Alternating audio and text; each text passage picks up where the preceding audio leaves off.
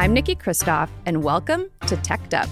I'm stoked to be back in person in the studio with today's guest, former congressman and presidential candidate John Delaney, now the founder and executive chairman of Forbright Bank.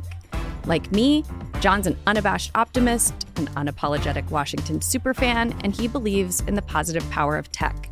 We're doing the most in this episode, from covering bipartisanship and AI policy to TikTok and gas stoves, not to mention the call to serve our country. Good morning. Today in the Teched Up studio, we have John Delaney, former congressman. Welcome. So great to be here. Thanks for having me, Nikki. I want to talk about you, your bio. You've run for president, which not everybody can say, not That's that many true. people. You ran on a radical platform, in my opinion. Of being normal. I know. Of reaching across the aisle. People were like, this guy's nuts. You ran truly on a bipartisan sort of concept, and that marked your time in Congress. So my thought was we'd talk a little bit about your career, how you ended up in Congress, and what you're doing now, and how the private sector can maybe help solve some tech solutions if we think there might be some sand in the gears over on Capitol Hill. So we'll start with you. You're from Jersey. I'm from Jersey. Somewhere in the swamps of Jersey, as Mr. Springsteen says. Yeah, I'm from North Jersey, Bergen County, a little town called Woodridge, which is right next to what was Giants Stadium. Okay. Grew up in a blue-collar family. My dad was an electrician. So that kind of life. Okay, that kind of life. And then what took you from there to the halls of Congress? Well, so after college, I went to college in New York at Columbia. I came down to go to law school, where the best thing that could have ever happened to me happened. I met my wife. And I would describe her interest in moving back to the New York area as non-existent. So we stayed here in D.C. And I became an entrepreneur, started a couple of businesses, and, just always wanted to serve. I had kind of thought of my life as a third learning, a third earning, and a third serving. Wait, you thought about that? Yeah, I did think about that, actually. Okay. And I said, at some point, it would be great to serve. And, I look back and I wasn't really called to serve when I was young. And I sometimes wonder why that was the case, but I just wasn't. I was trying to figure out my life. But it's probably in my 30s, I started to think about I would really like to do public service at some point. And living in D.C. does that to you, I think, because so many people call this place a swamp, but you meet so many great people who come to D.C. for the right reason, to serve, to try to make a difference. Not every one of them falls into that category, but at least in my experience, having lived in this town, raised my family, raised my 4 daughters, I just think there's great people who were called for the right reason. And so I think it does inspire you at some level. I appreciate you saying that. I love Washington, D.C. Totally. So I lived in Silicon Valley for several years and moved back here partly because it's a diverse city. It's ideologically diverse by definition. It's international. It's got actually a middle class because the federal government's here. It's a beautiful city. It's a beautiful city. And, I think what people don't realize, and I'm a good example of this, because when I ran for Congress, having never worked on Capitol Hill, although my wife, who's a communications attorney, has been engaged, and she founded a nonprofit called Common Sense Media, co-founded it. She's been engaged more in public policy. But for me, going to Capitol Hill was a new experience. And I think what a lot of members of Congress don't realize, and a lot of people who think about Washington don't realize, is there's another Washington. It's not just what you see on C-SPAN, right? Or it's not just what you hear coming out of the White House. As you said, there's a wonderful, diverse community, people doing all kinds of interesting things like you're doing, living their lives, trying to make a difference, being part of the economy, part of the community, raising their family. And it's this wonderful other Washington. I think it's a great place to live. I agree. It's totally not the swamp. It's not the swamp at all. Actually, when I came back from Silicon Valley, I was at Sweet Green standing in line for lunch, and the person behind me was watching the Benghazi hearing on their phone. I thought, oh, I'm home. These are my people. Yeah. People paying attention. Okay, so you actually were working here, living here, having a life, and then decided to serve. So you represented Maryland. Yeah, so I graduated from law school. I practiced law for a year. Oh, see, yeah. We have that in common. That's what I was asking. We have that in common. And then when I was in law school, I kind of got this urge to be an entrepreneur. I was working at a small law firm while I was in school, and the partners were kind of part-time business people and part-time lawyers, and I got the entrepreneurial itch. So I started my first company a couple of years out of law school, started that, took it public, ran it as a public company, sold it, Then I started another company, took that public, ran that as a public company. And then in what most of my friends describe as a significant midlife crisis, I decided to walk away from all of that and run for Congress. And that was 2012.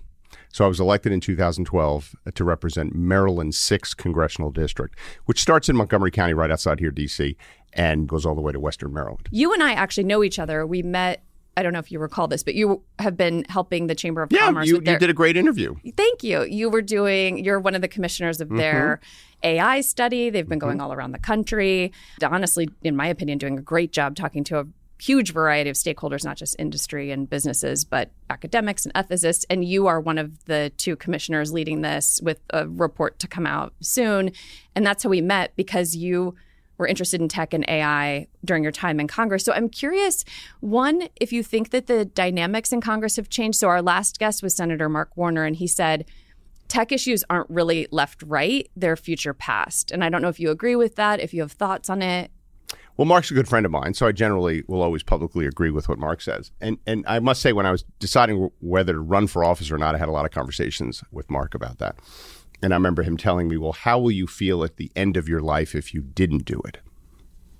It's actually very good advice. Yeah, so I did found the Artificial Intelligence Caucus in the House of Representatives, which was kind of a joke at the time. Whenever you use intelligence and you attach it to the House of Representatives, you open yourself up for a lot of comedy. Romper room over there. But look, it was my view that AI, machine learning, whatever you want to call it, is reshaping every aspect of our economic systems, our kind of cultural systems. And there was no place in Congress, and this became really clear at the first hearing that I think any of the social media companies ever testified at, when Facebook was testifying. And it was clear the U.S. senators didn't even know the first question to ask them. I mean, the just disconnect between where the technology was going, how fast it was going, and policymakers' ability to put aside regulate it, even understand it, was so limited that there needed to be a place in the Congress where lawmakers convene with outside experts and start trying to get smart on these things. So we found, myself and a then congressman from Texas, Pete Olson, we founded the AI caucus and started doing that. I think the sophistication of both the staff and the members has gotten really high, especially keeping in mind they're not just there to regulate tech, but they're dealing with adding to NATO and our supply chain issues and cross-strait relations in China. So they have, I think sometimes there's this idea, especially in Silicon Valley, of like, they can't figure it out, but they're actually just super busy. Yeah, there's other things. I mean, I think people in Silicon Valley kind of think they're the center of the universe. For sure. And they're important, but they're not everything. And yeah, members of Congress are busy. And what happens in Congress, and you know this, members get areas of expertise. You know, some people focus on infrastructure a lot, or education, or healthcare. I mean, these are huge, complex issues. And the same thing with technology policy. Someone like Senator Warner, who was in the technology business in the private sector, has a natural background for these issues. So you tend to gravitate either to what you're interested in or what you have some understanding of. So there needs to be more of that. But I think you're right. I think the learning curve, they're starting to move up it. And they're starting to get more sophisticated on these issues, and that's a good thing. And I think the AI caucus that we started contributed to that. Now it's one of the biggest caucuses in the Congress, and it was six years ago. I guess we started it 7 years ago. It was hard to get people to join it. That's so it really shows you how it's changed. Yeah. Yeah. And it's such a buzzword right now. The computing power has just grown exponentially, obviously, and that's enabled all this stuff. And it's going to continue. Yeah. None of us really know exactly where it's going. I'm glad they're paying attention to it. I think this is a huge national security issue for us too, an economic issue, obviously a bias issue. So you have a lot of experience in AI. Quickly, if you look at, and I'm not asking you to look as a fortune teller, but if there were something you would like to see this Congress focus on from a tech policy perspective, what do you think, at least is a place they might find agreement or could get something real done? Well, there's obviously so many things they can do, but you frame the question in a way where what's the art of the possible. So I do think privacy, particularly focused on kids. I think there's an opportunity for a lot of bipartisan agreement there. I mean, we have a mental health crisis in this country. We see a lot of young people completely addicted to their devices entirely. And I think all of us, Democrats and Republicans, believe kids need a greater level of protection until they're ready to make some of these decisions for themselves. And adults make bad decisions about this stuff all the time, but they're adults and they have the freedom to do that. But I think we all think kids deserve some basic measures of protections and privacy, how you can track them, how you can target them, what you can do with their data. So I tend to think that's a big bipartisan issue. I do think antitrust, there's an opportunity. And it's broader. I mean, it's not just in technology, but it's in agriculture and a whole bunch of other industries. I mean, our antitrust laws are about 100 years old.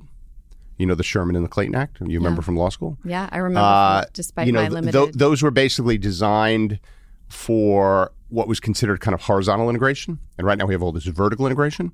So we don't really have the antitrust framework to deal with that in technology and ag and other areas. So I think there's opportunities for agreement there. I think the president made a compelling pitch in the Wall Street Journal about a week ago in his op-ed when he talked about Section 230 needing to be updated, which I personally agree with. It's so hard, though. I know. I'm not sure there's as much bipartisan support for that. But I think antitrust and I think privacy are some real opportunities for this Congress to get some things done. I like that you led with kids. I don't have kids, but it doesn't mean I'm not concerned about them. And you mentioned, which I didn't know till just a few minutes ago, that your wife was one of the founders of Common Sense Media. Yeah, the real founder was a guy named Jim Steyer. He was the kind of lead, but she was on the early team. And he wrote a book called The Other Parent. And he wrote this book 20 years ago. And what it said is, and again, this is 20 years ago, that kids spend more time with the media than they do with their parents and teachers combined. And the parents and teachers were completely ill-equipped to help their kids navigate the media. And that's only gotten worse. It's gotten worse. And actually, one of my big sort of bugaboos is TikTok and the content that's pushed to kids. And I think parents don't even know what's on it. They have no idea. Yeah. I mean, you know, when we have a problem, I mean, I have 4 kids. When you have a problem, I mean, 3 of them are out of the house now, but when you have a problem with your technology, as an adult, you ask your kids. Right? They've all got their fake Insta, their Finsta accounts. No one really knows. Yeah. Yeah. Yeah. I was with my 15-year-old in an Uber the other day, and I was like, I want to add another stop. How do I do that? And I'm looking at my thing. She grabs my phone, does it instantly. You know, that's kind of where we are. So I think, I don't think we have any idea what's going on with kids with respect to technology. Addiction, its contribution to mental health, depression, anxiety, all these things. So I just think there's a lot of opportunity for Democrats and Republicans to come together and protect kids within the technology space. And obviously AI and machine learning, what we started with, all makes that stuff more powerful. And so the urgency around this issue, I think, is acute right now. Yeah. And to your point, I mean, I'm an adult, obviously, who my brain was formed without any real electronic. I think I had Prodigy on like a computer in my senior year of high school. And I have trouble. I have one of those K-safe, those kitchen safe things that you like stick your phone into and lock it away from yourself. Right. And like I have to do that. And I didn't even grow up with my brain on these. Well, the thing devices that I think was the most shocking to a lot of Americans, this was exposed several years ago when it became clear, because they did a lot of surveys of this, none of the executives of the technology companies allow their kids to use any of these things. They do not. There are whole schools in Silicon Valley where they use no electronics. That's right. So if the people creating these tools, who have the best insights into them, have decided that they're not appropriate for their kids at different developmental stages from a cognitive perspective, the fact that we don't regulate it for all the other children out there is, I think, immoral. So I will say this. I am a tech apologist in many ways. So with kids, I'm with you. I don't know about antitrust necessarily, but I definitely think that parents need more control and transparency. Mm-hmm. And I need more control over my privacy. I feel like it's extracted from me. Mm-hmm. And yet I still always try to keep in mind some of the magical things. Like I cannot believe I was out here stumbling around without a cell phone or, you know, Google Maps or Apple Maps. Yeah. So there are still magical things. And I sometimes think we get so down on social media that we forget the sort of extraordinary parts of it. And yet. And I'm not, you know, look at, I think the facts favor the optimist. I think technological improvement by any measure has improved the condition of humanity across time, full stop. And it's doing that as we speak today. There's no question about it. So I don't think we want to be Luddites, right? We don't want to be turning the world back to a world that we thought was better when it actually wasn't. If you look at poverty, child labor, infant mortality, all these key metrics of the quality of the human condition have improved dramatically through technological innovation and interconnections. So we want that to continue. But that doesn't mean this notion, and I think this did happen a little too much with crypto, where people would say, well, regulation will stifle innovation. That is used as a tool or a weapon to prevent even the most common sense basic things we need to do. Too much regulation definitely stifles innovation, but there's a balance. And some of these issues, I think, need to be addressed. Yeah. And you can't necessarily future-proof because we don't know what it's going to look like. Yeah. So when we're using 100-year-old antitrust laws. Yeah, exactly. I mean, look if you think about our antitrust laws, if you think about a street corner, it was designed so that one grocery store couldn't own all the grocery stores on every street corner, right? It was all horizontal, right? We don't want people to control markets. But now it's all vertical. The integration of these businesses. It's happening in agriculture with, controlling the seed distribution. And, if you look at the price farmers get for their crops and how much margin they lose, it's clearly because we've allowed too much consolidation in the ag business. If you look at technology, we've seen the big technology companies. Again, I'm not walking around anti the big technology companies, but their power over some new players in the business and their ability to prevent them from getting on their feet because of all the control they have in markets, I think, is troubling. And worth looking at. Totally. Okay, so this is a good segue because we're talking about what Congress can do and regulations. Mm-hmm. I'm sort of bearish on, I think there's a lot of things happening in the agency that, in my opinion, should go through Congress. Mm-hmm. But let's talk about the private sector. It always should go through Congress. It should always go through Congress. Right. This drives me totally The problem bananas. with our country, in a nutshell, yes, tell me. is because Congress has been so dysfunctional, the courts and the executive branch have become too powerful. Yes, and if you write a law with a pen, it can be undone with a Sharpie. Yeah. That's a fact. I know, but I really do just have to believe at least on some of these things, and maybe that's why I'm focused on kids. Like there have to be some places we can carve out agreement. And I will say this for Congress this year, they got a lot done, including the CHIPS Act, which was a great step forward. I think I ran for president. Oh, yes. Tell us about your run for president. I thought I'd throw that in there. Please do. It obviously wasn't very successful. But it takes a lot to run in all seriousness. And, I in some ways I ran on the way Biden's governing, which is why I've been such a huge supporter of how he's done as president. The kind of things I called for is that your state, when you inaugurated, you would announce a 100-day agenda that it would include only bipartisan legislation that is sitting in the Congress, ready to be acted on. I mean, we needed some restoration of this notion that the two sides can actually find common ground and get things done. And I think on the infrastructure bill, and I think on the CHIPS Act, those were great examples of that. These are transformative pieces of legislation that will position the country to be successful economically in the next several decades. And they were done on a bipartisan basis. I'm also a big fan of the Inflation Reduction Act, which really doesn't have a lot to do with inflation, but it has a heck of a lot to do with climate, which wasn't bipartisan, but I still thought it was transformative. If you name a climate bill the Inflation Reduction Act, you have a better chance of it passing. Listen, it is what it is. Welcome to Washington. That's right. So, okay, let's talk climate for a minute. What you're doing now for a living, what you're excited about. Sure. You're back in the private sector.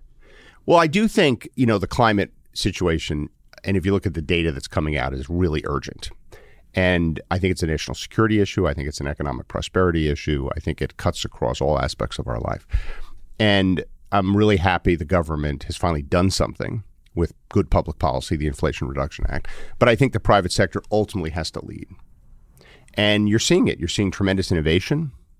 You're seeing the convergence of consumer sentiment. Right now, 50% of American consumers consider sustainability when they make a purchasing decision.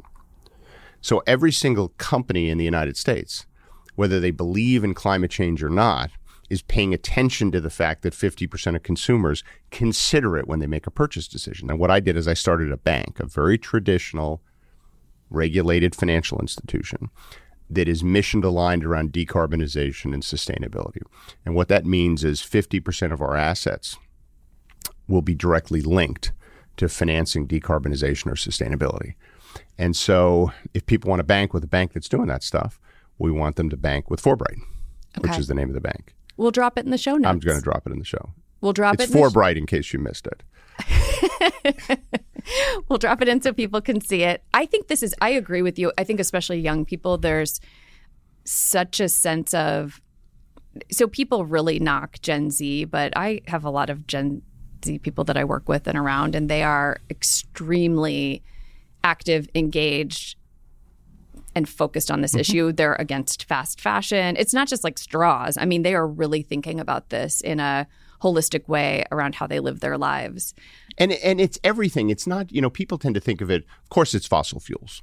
And I think we need to get off fossil fuels. I mean, we can't get off fossil fuels right away. We have to have an energy transition. But we need to get off them because they contribute to climate change. We also need to get off them because we're going to run out of them one day. Right. I mean, I'm very pro-nuclear energy. But totally. Back in the day, though, 15... We've had failed nuclear policy. We have. And 15 years ago, I worked for Frank Luntz, who's a Republican pollster. We ran all these focus groups, and we were trying to get voters in Vermont to be okay with having nuclear power in Vermont, and they did not want it. And I think to our great detriment. Well, balancing environmental regulations on the natural world with environmental progress with respect to climate is difficult. And I don't think we've struck the right balance, because here's the example you talk about. Nuclear is is the perfect example, which is because of NIMBYs, not in my backyard, and because of concerns about nuclear waste, which are legitimate. But I'd much rather deal with the nuclear waste problem than the climate problem. It's spent nuclear fuel. That's right. Spent nuclear That's what we used to call it. Sorry, continue. I'm joking. But no, you're right. But because of those concerns, Germany basically closed down all their nuclear power plants. I mean, it's ridiculous. Similarly, we have this fabulous infrastructure legislation, and a lot of the infrastructure we're going to build is going to be sustainable infrastructure. But it takes so long to get things approved. We need, and a lot of that is because of environmental concerns, which I get. But we have to figure out ways of accelerating things, fast-tracking things, et cetera. So we've got to do a better job balancing our concern for the natural world with making progress against climate. Yeah, I agree with that. And actually, I was sort of joking, but there is a PR problem around nuclear. But I also think this is maybe the contrarian in me. I'm not a fan of electric vehicles that just plug into a dirty grid and have unrecyclable batteries. That's right. But one day the grid hopefully won't be dirty. And if all the vehicles are electric, then that will be transformative, right? Because let's say we were able to get the grid to be based on renewables. Right. If we don't transition off gas-powered cars, then we haven't fully solved the problem. Yeah. And what we will not talk about today is gas stoves. We will not talk. I like my gas stove. I like my gas stove, I like to too. cook. I don't even cook, and I like my gas stove. Yeah. I don't want to be bossed around. That's right. But we have bigger fish to fry, I think, with the climate. So, okay, yes. What's a bigger fish? Like, this is an example of the climate stuff. 7% of the world's CO2 comes from cement. If the cement industry were its own country, it would be the third largest emitter of CO2 in the world. No one knows that. Right. Some people do. I mean, obviously cement people do. There's at least 4 people in this room who now know it. So, but there's all these entrepreneurs out there basically developing low carbon cement. And it'll work.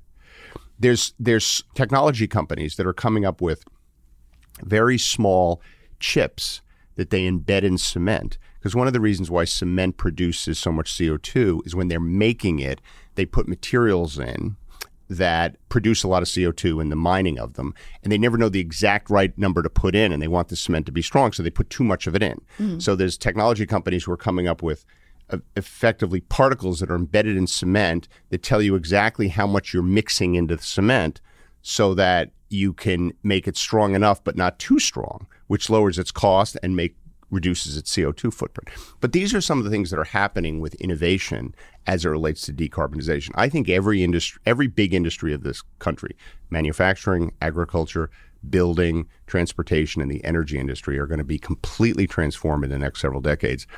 And I personally think it's the biggest business opportunity we've seen in our generation. Some of the most valuable companies in the world are going to get created by this movement, which is why we think they need a bank. So I didn't know that about carbon and cement, but I do know that cement, the business, has extremely low margins, like razor thin. So I think that's another, maybe also what you're working on. When you can make it cheaper. Right. You have to make it cheaper because it's actually it's not an easy business. But we need it. Right. I mean, if you think about the developing world, In 1960, I think 60% of the world lived in abject poverty. Today, that number's 10%. So anyone who tells you the world hasn't gotten better, you just give them that one statistic. But if you think about what's happened when people move from abject poverty to some kind of standard of living other than that, they consume more. They have a house, they have a place to live in.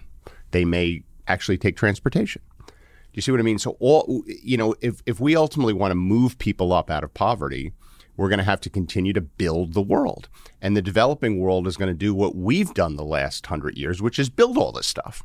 So we've got to be very focused on making sure that we do that in a more sustainable way. And we can't ask them to spend, do it if it's much more expensive, which is why the innovation has to be focused on not only making it more sustainable, but driving down cost. Making it affordable. I am for all of this. Yeah. Do you have any last thought you want to end on? You said something about what the facts are. I can't remember. It was really good. The facts favor the optimist. The facts favor the optimist. Maybe we end on that.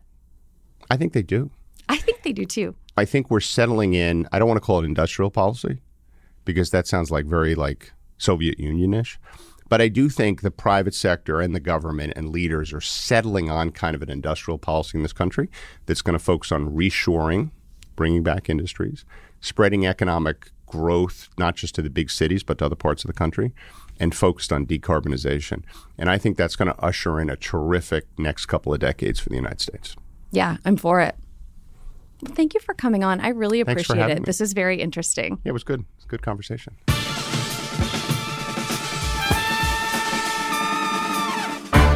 Tune in next week to hear from our guest, the whip-smart Denise Jung, as we explore the metaverse. Denise spends actual time in the actual metaverse right now as part of her job at Accenture. She makes the case for this immersive virtual experience, and I'm just about convinced. As always, thanks for listening and subscribing.